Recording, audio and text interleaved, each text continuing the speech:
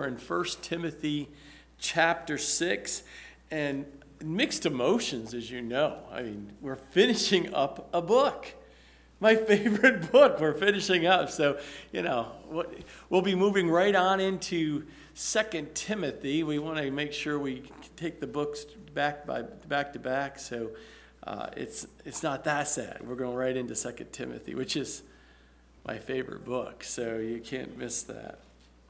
Hey, as we take a look here in the scriptures today, in 1 Timothy chapter 6, we see that Paul closes out his epistle by turning his focus upon young Pastor Timothy.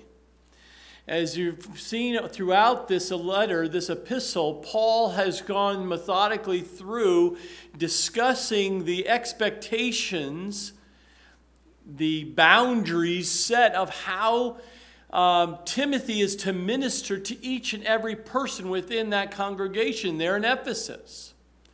And it's so relevant to our church today as well, that as we take a look and we've read through here and studied 1 Timothy, that God has been speaking to your heart and to my heart as we go through this.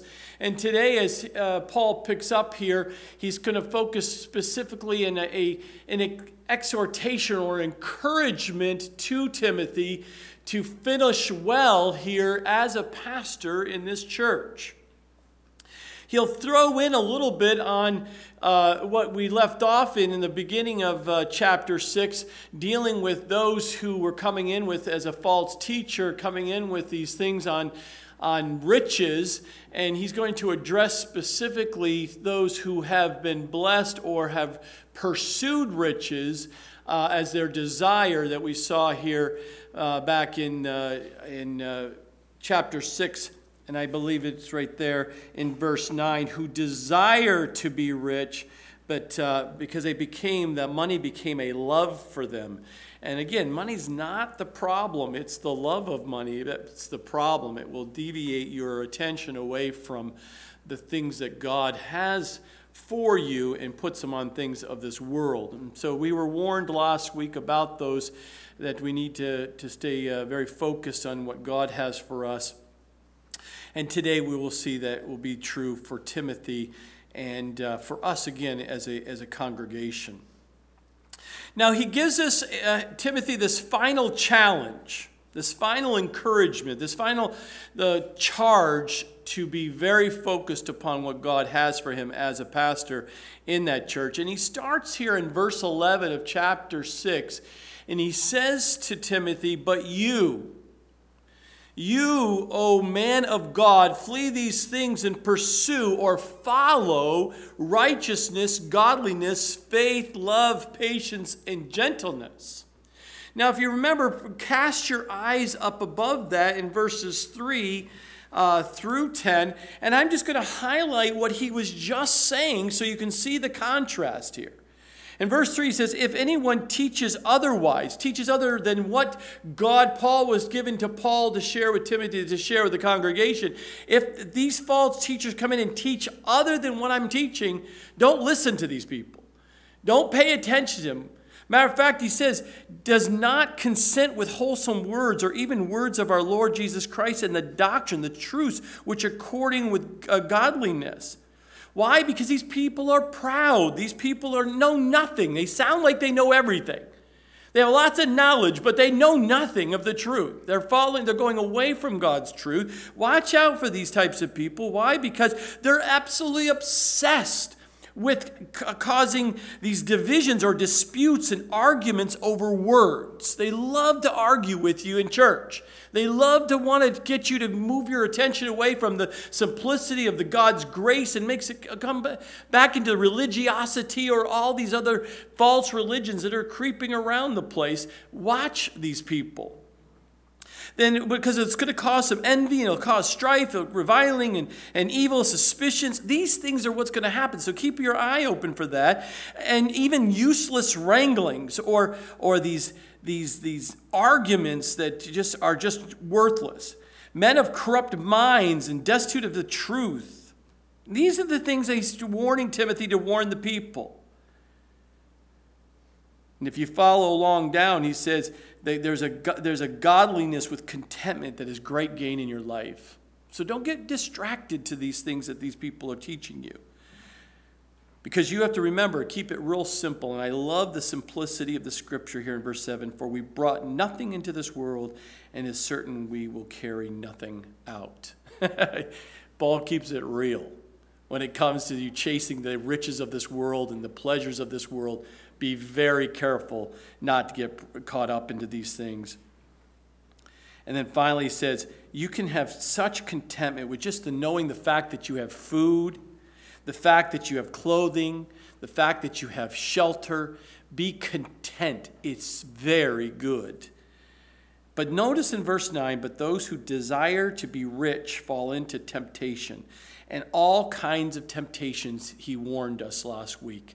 He warns of lust, warns of this foolish behavior, harmful behavior, things that will come into your life that is not of God. So be very careful where you put your desires. It's not of God. And it'll lead you to a drowning man. It will just consume you.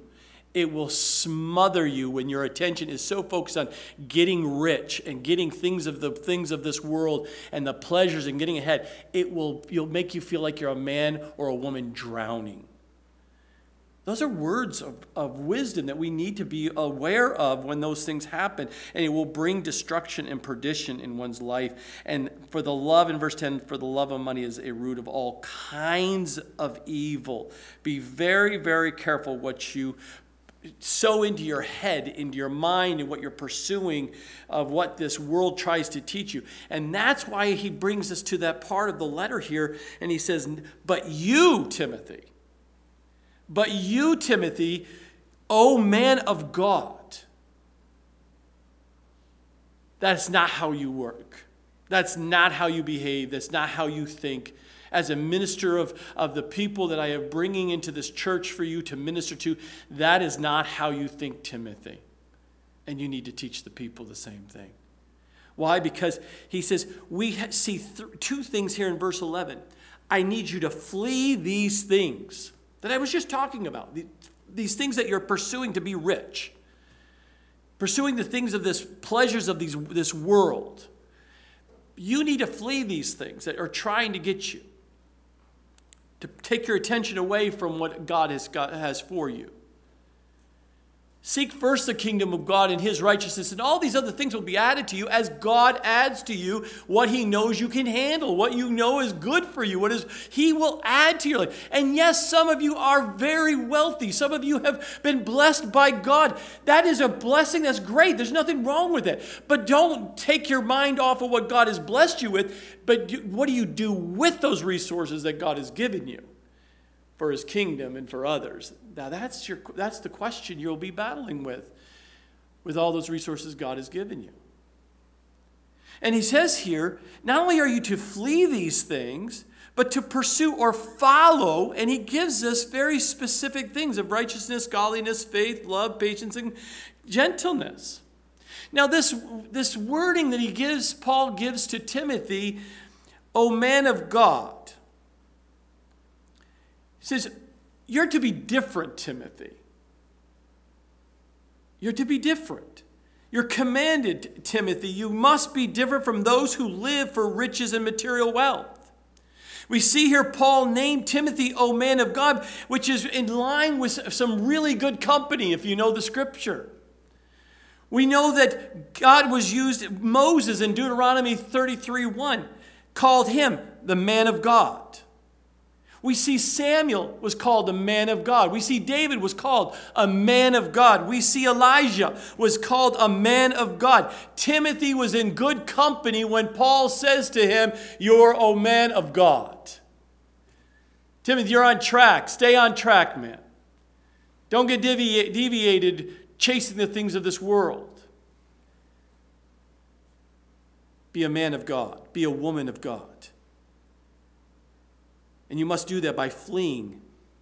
Flee away from these proud arguments these false teachers, these people love to bring up. Always arguing and debating over the things that are so outside of the Word of God. who misuses God's word. You need to flee from these people. Don't listen to them on the internet. Don't read their books.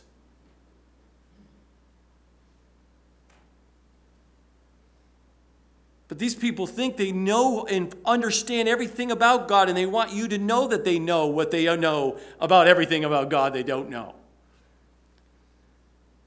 It becomes very apparent. There are times when people must find themselves where they just, when they know and they're faced with their problems and faced with things in their lives that they just don't like, many times people will flee. They don't face their problems. They don't face the issues. They don't like to be told or what to do or not to do. They don't like accountability in their lives, and men will flee. Happens all the time. And I'm always encouraging you, men. Men, do not flee. Face the issues in your life. Let's do it, and God will take and change, transform you. You cannot continue to flee your whole life. You shouldn't be fleeing. You need to address them. Let God deal with them. Open your life to Him to allow Him to do it. But there are times when we must flee. It is the wisdom and a victory to flee the situation we find ourselves in. You can ask Joseph when he fled from that temptation from the master's wife in Genesis 39:12. He was to flee. Get out of there, man. We see David fleeing from King Saul when he tried to kill him in 1 Samuel 19:10. Get out of there. The man's trying to kill you. It's time to flee.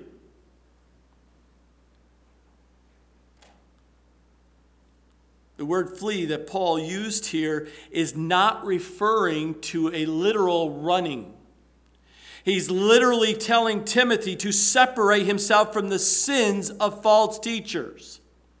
Stay away from them. Don't listen to them. Don't let them have impact and influence over you. Paul clearly stated to Timothy in Timothy 6:5, from such withdraw yourself. You can always tell when you're having a conversation with someone. And the things that start coming out of their mouths reveal to them if they've really been just reading the Word of God and spending time with God, or they've been listening to someone else that is not in line with the Word of God. You got to have that discernment. You must mature and grow so you have that discernment so you can uncatch those things when people try to feed them to you. And it's so prevalent, my brothers and sisters, today when you're on Facebook and other methodologies of getting information, you find yourselves being led to someone who is very clever with their words. They're very entertaining. They seem to have the #1 book on the New York best-selling. That should be the first clue not to listen to them. When the world accepts it, you know it's not probably lined up with the Word of God.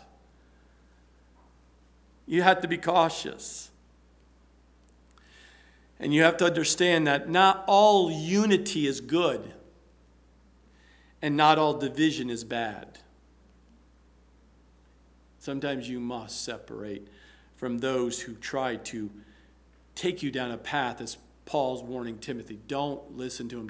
Don't let them hook you with some little clever thing and start wheeling you in because you have no idea that you've just been bait and you've been hooked and they're taking you down. Test all things what you hear, even from this pulpit. When you hear something, go back and look and search the Scriptures and validate. Not only are you to flee, Paul says to Timothy, but you're to pursue or follow these following things. Righteousness. Righteousness is my relationship with man, personal integrity. You must pursue personal integrity. You must, Timothy. And you must teach your people to do the same thing. It is important that you teach your children to pursue personal integrity. Relationship with man. Not only that, it couples with the actual godliness. You must be very focused upon and not get distracted with your relationship with God, which is this practical piety, this practical devotion to God. And anything or anyone who would keep you from devoting your life to God, you must separate yourself from them. And I say that not from a physical perspective, because there's some people in your life you physically can't separate yourself from. But you cannot allow them to have the influences in your life to sway you from doing what God's calling to you to do. But you must have this relationship with man, this relationship with God, and it couples together righteousness and godliness. That must be important in your life. Don't let the pride and the riches and the things of this world distract you. Timothy was to make these things his pursuit. He was to pursue them daily. And these are things which are often not valued in our present age at all. But they're very valuable to God. Very important to God. They're the fruit of the Spirit. When you look at these, it says this is what should bear from a mature Christian life. Is we should see righteousness. We should see godliness in their lives. We should see faith, or a better translated word here is faithfulness. We should see this faithfulness to God. This greatest ability in one's life is dependability. Let me state that again. I can't tell you enough. When we come to see God in heaven, well done and good and what? Faithful servant. How important don't you not want to hear those words from our Lord when you come in His presence? But sometimes the best ability you can give is your dependability. Your yes be your yes, your no be your no. Faithfulness to God. Faithfulness to what God's called you to do. Faithfulness to do what you say you're going to do. Another one is love. Love is this word right here means agape love. An unconditional love. A sacrificial love for the sake of others. Not for yourself. But for the sake of others. Seeking to give and not to gain. That is completely against what these false teachers were teaching. You need to get rich. It's all about you. What can you go buy? What can you go get? What position can you have? It's all about me, me, me, and what more can I get? No, God says, Timothy, that is not how you live the life of God that's pleasing to God. You have to live a life that is just a humbled life, a content life, a simple life that is going to please Him and loving, unconditional, sacrificial for the sakes of others. Be a person who's a giver, not someone who can just, what can you get from the church? What can you get from the society? What can I get from other people? How can I manipulate to get more money out of them or more, whatever it may be? That is not a child of God. So Timothy was being heard clearly by Paul. You must love sacrificially for the sake of the people there in the congregation. You need to seek to give, not to gain. And another was patience. It carries the idea of endurance. Timothy, you must endure. You must endure all the things that are coming and will come against you as a pastor. You must endure. Sticking to it when things get tough. Keep showing up, Timothy, regardless of how you feel. You need to endure, Timothy. And you need to tell your people to endure. Because situations and things can happen in life we're not talking about patience of complacency here. We're not talking about a life of laziness.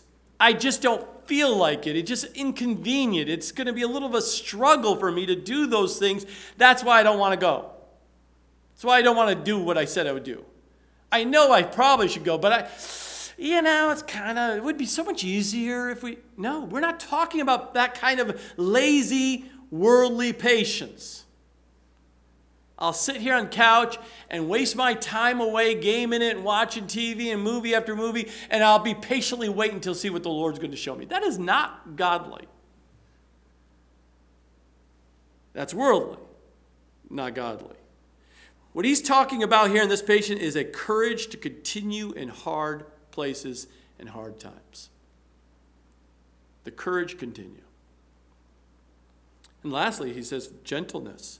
In your translation, it might say meekness.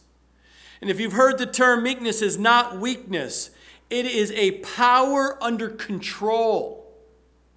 There's a gentleness is a power under control. It's like, I always love the analogy of the horse, a beautiful thoroughbred, a great black stallion.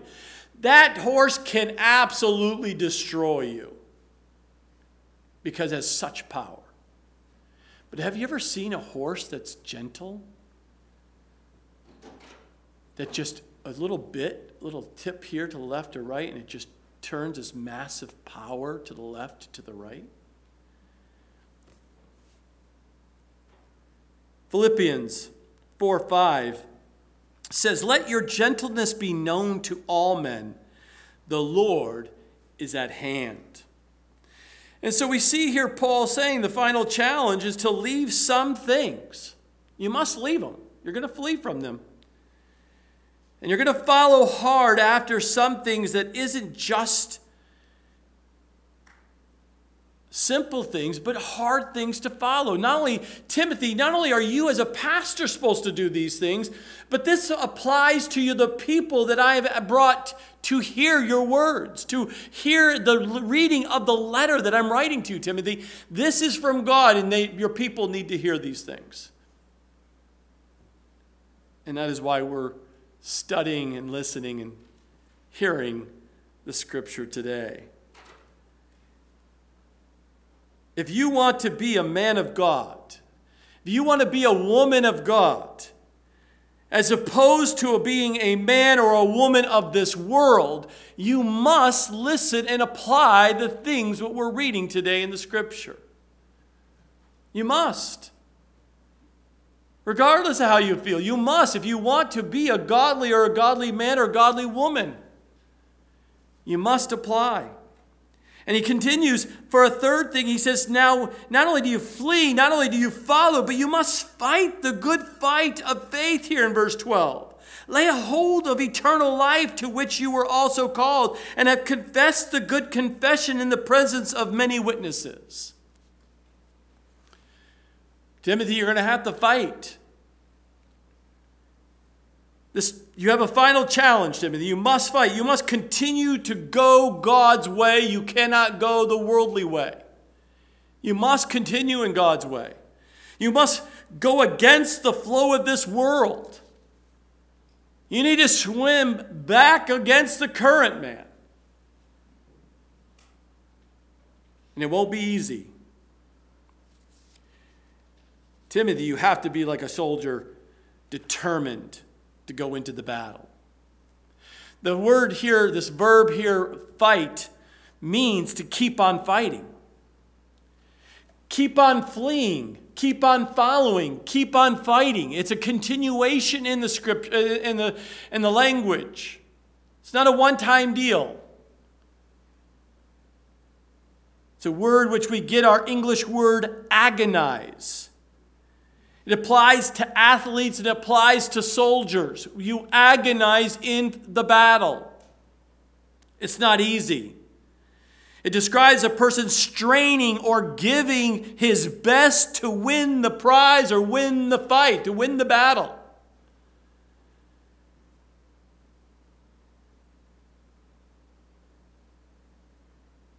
But always remember, the fight is never between believers. It's between a person of God and the enemy around him. It's never a fight between believers. God calls us to be fighters. But we don't fight just for the sake of fighting. we see here in the scripture, we fight the good fight of faith. One who is fighting to defend the faith that he has put his entire trust upon, and that is the Lord Jesus Christ as our Lord and Savior. The truths of the scripture. A fight where some may lose a battle once in a while. You may lose that battle, you fall weak or whatever it may be, but they will get back up and continue to fight and determined to continue to defend the faith. With great determination. And they keep going until the war is what? Over. You never get to the point in your life as a Christian say, I've tried Christianity for a year or two, or 1 month, or 1 day. I continue to follow Jesus Christ as my Lord and Savior to the very end. And nothing and no one will distract me from that relationship. Even myself. And then I will lay hold, as Paul says, lay hold on eternal life. We see in the scripture here that Timothy was drafted into this war. It says, to which you were also called, Timothy. You were called to do this. You were drafted, man. Sometimes when you come to Christ, like, oh man, I want to do this, but I don't want to do this. And there's a struggle in the beginning when you're like, okay, do I want this Christian life or I don't want this Christian life? And it's like you go crazy. And the first 6 months of getting saved, I thought I was going crazy. Because the battle between the worldliness I've wanted for so many years goes so contrary to what the scripture said. It was a very much an internal mental battle for me. Almost up to a year. God just patiently waiting, saying, no, Corey, you got a calling on your life. You've been drafted in. Not only was he drafted in, Timothy, but he also, Timothy, volunteered, we see right here, and have confessed the good confession in the presence of many witnesses. So God had called him to this, but he also had a good confession to all of those witnesses that were watching. Was it referring to his ordination, or was it referring to his baptismal? He was declaring he surrendered his life to Jesus Christ. But all these witnesses saw that he voluntarily gave his life up to Jesus Christ and will follow him to his death. What a beautiful moment here for him. And Paul's reminding him of the fact that he has been called and the fact that he had given a confession to many witnesses of his devotion to Jesus Christ and to his calling as a pastor. That's why in verse 13, Paul says, I urge you, I command you, I challenge you here, man. He says, in the sight of God who gives life to all things, and before Christ Jesus who witnessed the good confession before Pontius Pilate. So Paul now reminds Timothy, your actions of that good confession, those following through with the calling that God has given you to do what he's called you to do for him, you're right in line. You're in good company with Jesus Christ himself, because even Jesus was a witness and a good confession before Pontius Pilate himself.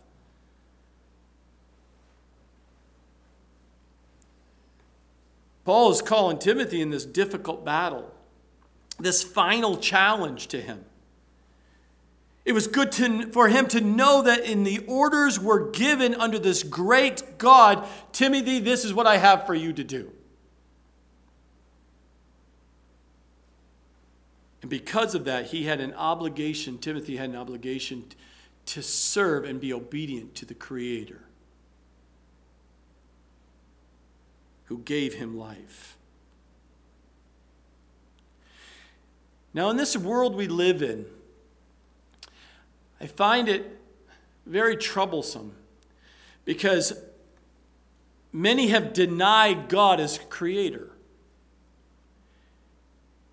Everywhere you turn, they're trying to get you to understand and convince your kids and you that there is no creator. It's all about science. It just happens. I mean, you hear all these little things. They're very subtle. But you have to understand as a Christian, what they're trying to tell you and your children, that there is no creator. There is no God. It's so subtle. That's how the enemy works. You must diligently remind yourself and teach your family there is a God. He's a creator of all things. And because of the fact that they subtly bring in the fact that there is no creator has done such damage in our society, in our culture today. Some of the biggest damage has come from the simple fact that many people no longer believe they have a creator and they must honor and be accountable to their creator. When you take God out of things and you don't even think about God, you think you have all the freedom to do whatever you want to do with your life. And if that's where you're at today, you've been deceived. Let me tell you, you've been deceived and you're on the wrong track. Please understand there's a creator and he wants you to honor him and worship him, and you must be accountable to him in everything you do. And you will be. You can't get around it. You may think you're going to get around it, but there's a day of judgment. It's going to happen regardless of how you think and feel. It's important you be reminded.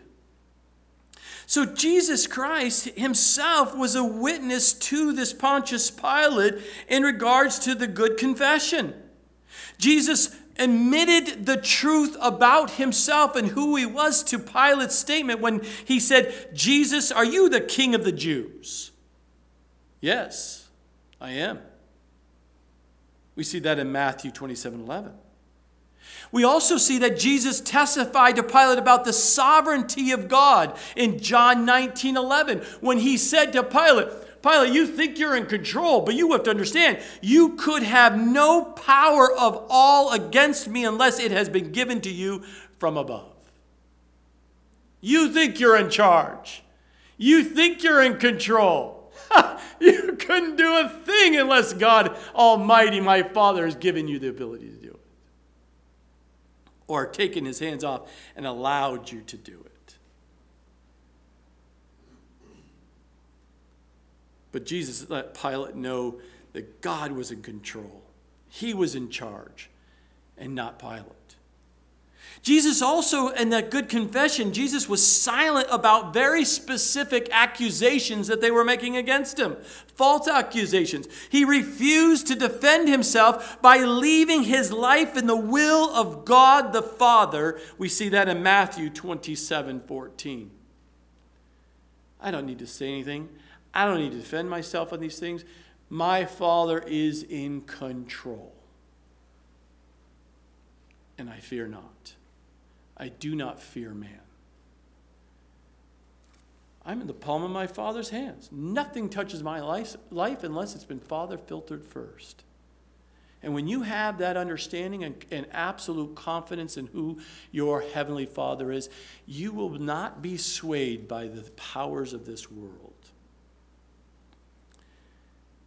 But in each of these ways, Jesus made a good confession before Pontius Pilate. So when Timothy is told to live up to this good confession he has made, he is simply being told to do exactly what Jesus did.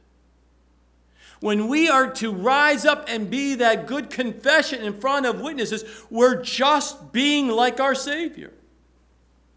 That's what God has called us to do. In verse 14, he says that you keep this commandment without spot, blameless until our Lord Jesus Christ's appearing. How long do I need to keep doing this? Paul says to Timothy. Timothy, you keep going until Jesus appearing. When he comes back, just keep going until he comes back for you. Verse 15, which he will manifest his own time. In his own time, he who is the blessed and only potentate, the King of kings and Lord of lords. In verse 16, who alone has immorality, dwelling in unapproachable light, whom no man has seen or can see, to whom be honor and everlasting power. Amen. How long, Timothy? How long was Timothy to supposedly keep fighting the good fight? Until there's the appearing of his Lord Jesus Christ. The word appearing here means epiphany, a glorious manifestation. Paul used this word 2 other times I see in the scriptures. The first time was in this first coming of Jesus Christ. It will be noted in 2 Timothy chapter 1, verse 10. And that same word is also used of his return in 2 Timothy chapter 4, verses 1 and 8. Paul did not know when Christ was coming again. But Paul knew that his task and our task is to be faithful every day, to keep our eyes on him and abide in him. We see that in 1 John chapter 2, verse 28. Now, one of the things that I find always fascinating as you ponder on the scripture, think about the letter here of 1 Timothy. And as you're studying all the scriptures and through all the scriptures, you realize here in 1 Timothy, Paul is speaking to Timothy, and this young pastor, you just kind of think, oh, he only knows what's being written to him. But you have to always remember, when he's talking about these things about the appearing of Jesus Christ, did Timothy already know about the return of Jesus Christ? And the answer is yes. Why? Because 1 Thessalonians and 2 Thessalonians, that letters were written way before 1 Timothy. So here's young Timothy, the pastor young Timothy. Not only did he travel with Paul, and he was discipled by Paul, he understood the theology that was taught by Paul. So Timothy knew and understood the difference between the judgment seat and the white throne judgment. He understood the rapture versus the return of Jesus Christ with the church. He understood the Antichrist and what and who he was. And he understood about the 1,000-year reign when he read this letter. Sometimes we forget what he already knew as a young pastor here. But because those letters were already given. That teaching was already out there, even to him. But Paul draws Timothy's attention, and it's the same thing for us today. We can get so focused on the world that we take our eyes off of Jesus. And Paul here is bringing his attention, Timothy, back on his Savior, Jesus, and God Almighty, the Father. And he brings it back here when he says, he who is. He's reminding of who God is. Right here in these verses. He's the blessed. He's the only potentate. The one, the true God the Father, who alone has all power and strength, who rules over the universe. He rules from heaven. This is who he's reminding of who he follows and keeps his mind and his life focused upon. He is the King of Kings and Lord of Lords. The majesty. And when you focus on and you worship the majesty of your heavenly Father, all of these things of man fades in comparison to the glory of the God the Father. That's why we worship him. The most richest, the most smartest, the most influential people of this day is very, very small next to King Jesus. Minute. Many kings, many rulers of this world today that think they're in control over this earth, and they think they have a plan, and they've got big plans for this earth, and they're all strategizing and working together to bring about their globalistic world government. They think they have the power. They think they have the authority. They obviously do not know the sovereignty of God. Go back and read Psalm 2 today. They do not know the sovereignty of God. He alone, the scripture here says, is immortality, dwelling in an unapproachable light, whom no man has seen or can see. He is holy. Jesus is not just some superman, he's God-man. Truly immortal, without a beginning or an ending, with all glory. Paul understood this. Do you know why he understood this? Because in Acts chapter 9, verse 3, he personally saw the light. As he journeyed, he became near to Damascus, and suddenly a light shone around him from heaven. That moment in his life transformed his life, never to be the same again. Paul even notes in 2 Timothy chapter 1, verse 10, now being revealed by the appearing of our Savior Jesus Christ, who has abolished death and brought life and immortality to light through the gospel.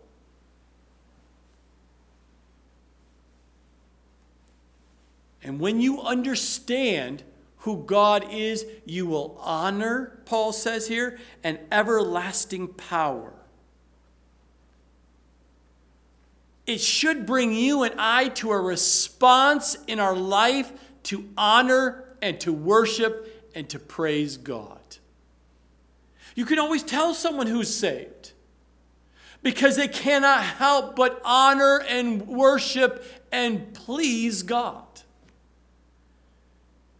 Because you know what He's done in your life. You know who He is.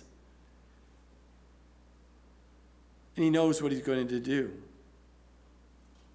He has an everlasting power. And it's not this response as a believer of what can He do for me? I'll give my life to God because I need Him to do this for me. That's maybe start where you might start in your relationship with Him. But as you mature and grow, you will move from what can He do for me, and you will simply move to worshiping Him and say, God, what can I do for you? I want to honor you. I want to please you in everything I say and do. I want to praise the glory and honor and exalted and enthroned to who you are in heaven. Who alone has immortality. Immortality means not subject to death.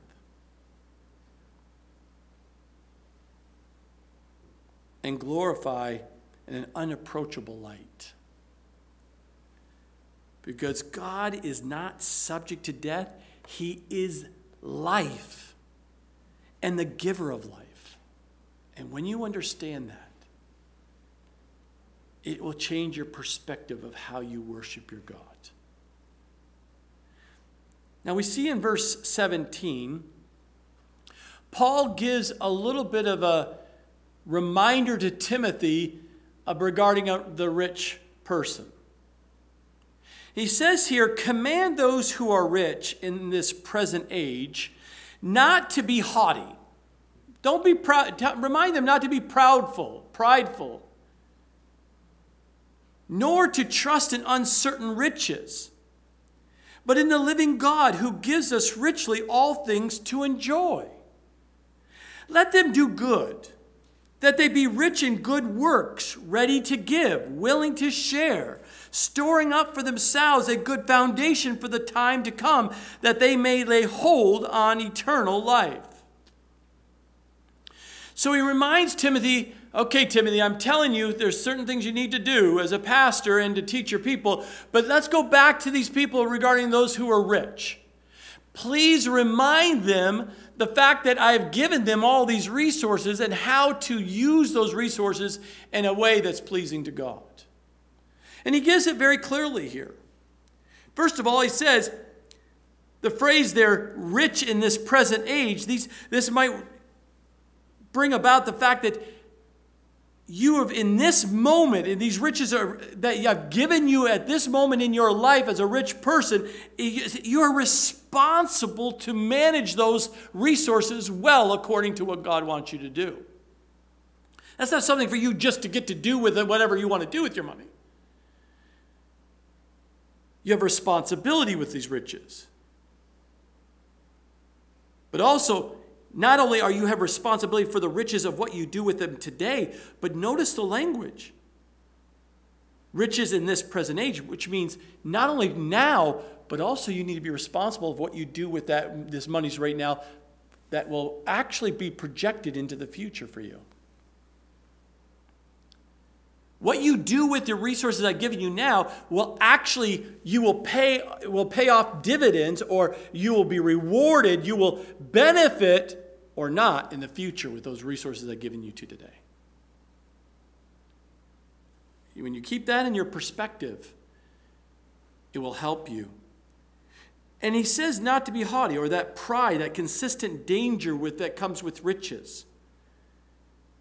It's very easy to believe that we are more because we have more than other people. Look what I've got. And somehow become more elite over other people. And you hear it in our culture today. There's the elitists, and then there's those who are just struggling, they're poor. There's always this class warfares. But if God has blessed you with resources, you're not to see yourself more better than someone else who has nothing. That's one of your first warnings that God is saying to you and to me.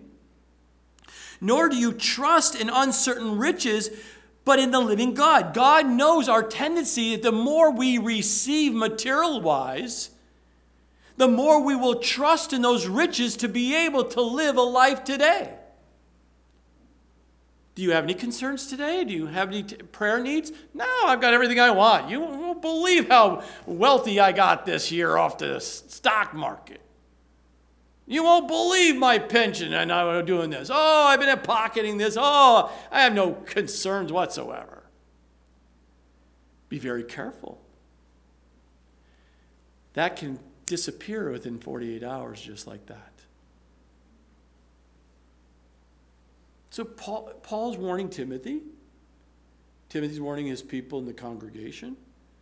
If God has blessed you with material things, don't be prideful about it. Don't think you're better than other people. And just keep in mind, you continue to praise God for what he's given you, because now you have more responsibility for what God wants you to do with those resources for others, not for yourself.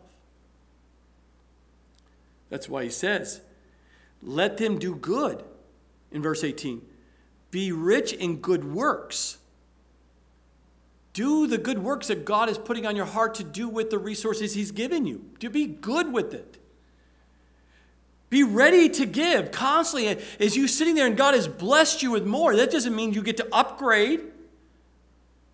You really should be sitting there, God, I'm ready. Who's in need? Who are my brothers and sisters that I fellowship with, or family members that I need to help them because they're in time of need? I'm ready. I'm willing to share. I have a heart of willingness to share. It's not about hoarding for myself. It's not about collecting what I can get so I can paint this beautiful early retirement image in my mind. I always remind people, show me in the scripture anywhere that shows there's such a thing as a retirement. Please, show me somewhere. Because God has good works for you from now until he comes and takes you home. And then you're going to be working for him in the new world. There's no such thing as retirement. So I don't know. I don't have that mentality. God took that out of me when I got saved, praise God.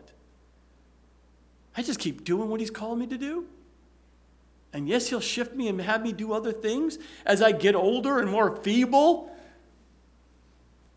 I become more of a prayer warrior because I can't get out of bed or whatever it may be. But you'll always have something for God to do in and through your life. Good works, ready to give, willing to share, storing up for themselves a good foundation for the time to come. Storing up for themselves for the foundation. Now, let me take you back here real quick on one thing there at the end of verse 17. Who gives us richly all things to enjoy. What I'm not telling you today is that if God's given you resources, money, and things, that you're somehow supposed to just not enjoy them. If you go back and read Ecclesiastes, all throughout that, talks about the blessings that we are to enjoy what God has given us, because life will end one day and we are going to enjoy what God has given us. But we're not talking about the joy of enjoying for a pleasures of life, but he's talking about it simply enjoying all that God gives us for his glory. What you do with those resources that brings him glory, that is what you're to enjoy. And there's nothing better than giving for those who need help. Being a giver and doing good with our resources will do some very important thing for your heart. It will guard your heart and my heart from materialism and trusting in uncertain riches. It will keep it from becoming carnal in your Christian walk. Many think the main reason for giving to the Lord is because the church needs money. God's not broke. I don't know if you... He's the creator of the heavens and the earth. He's not broke. The reason why he asks you and I to tithe, to give back what he's given you to the church, to the good works of the things that God is in for his kingdom, is not because he's broke. It's because it's very important to protect your heart from becoming selfish and materialism. That's why we give. And that's the most important reason to give, is because you need to be a giver, the scripture says. It is God's way of guarding you against greed and trusting in uncertain riches, as the scripture talks about. If you do not give your material things to the Lord's work, how will you, as Paul says, will you be storing up for yourself a good foundation for the time to come? We should use the wealth. We should use the resources that God has given you to do good to other people. We should share and we should put our money to work that pleases God. And when we do, we enrich ourselves, the scripture says in Luke 16, verses 1 through 13. You and I will enrich ourselves spiritually and we'll make investments for the future. It's not just about here and now. And as Paul points Timothy's mindset, you're laying hold on eternal life. Leave the pursuit of money aside. Be content with what God has given you and use the excess and additional and whatever he's given you and putting on your heart to do good works for other people, to lay up things that you're doing now that will pay off, be rewarded for doing those good works in heaven when you get there. I mean, these are the things you must keep your mind and focused on regards to material. And then finally, verse 20 and 21, he closes here this final challenge to him.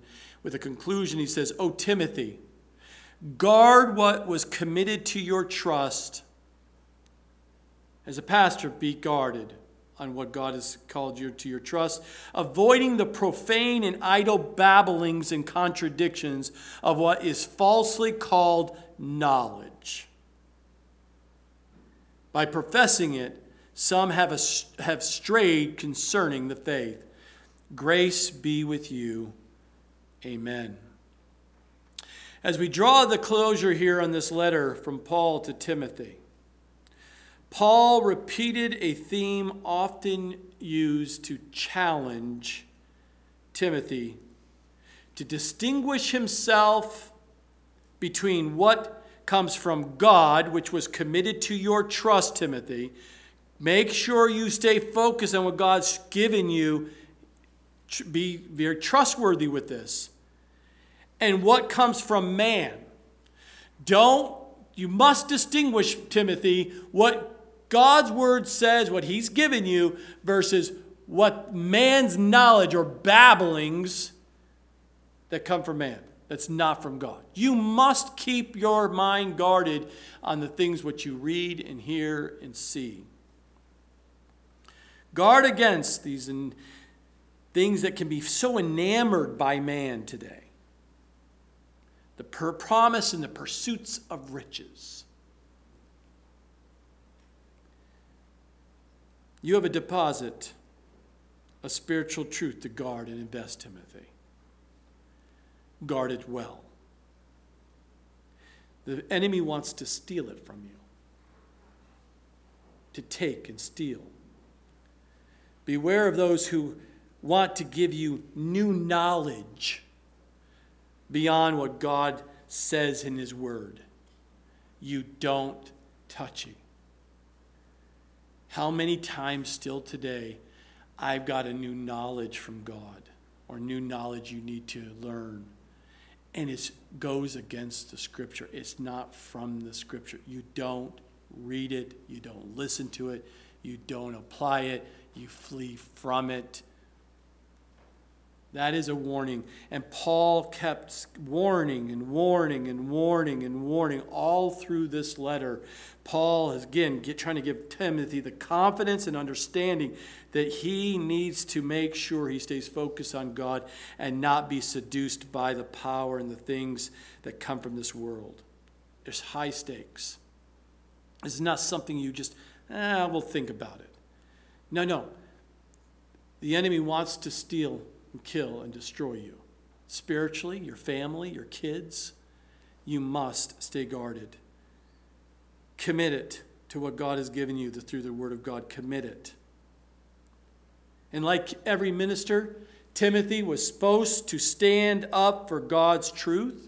He was to teach it to the people. He was to preach it to the people. He was to fight for it when people try to go against it and try to say that the scripture doesn't need to apply today. He was to fight for that faith. He was to warn the people for the sake of it, to exhort it, and he was to guard it as sacred trust. God said, Timothy, I'm giving you something I need to entrust in you.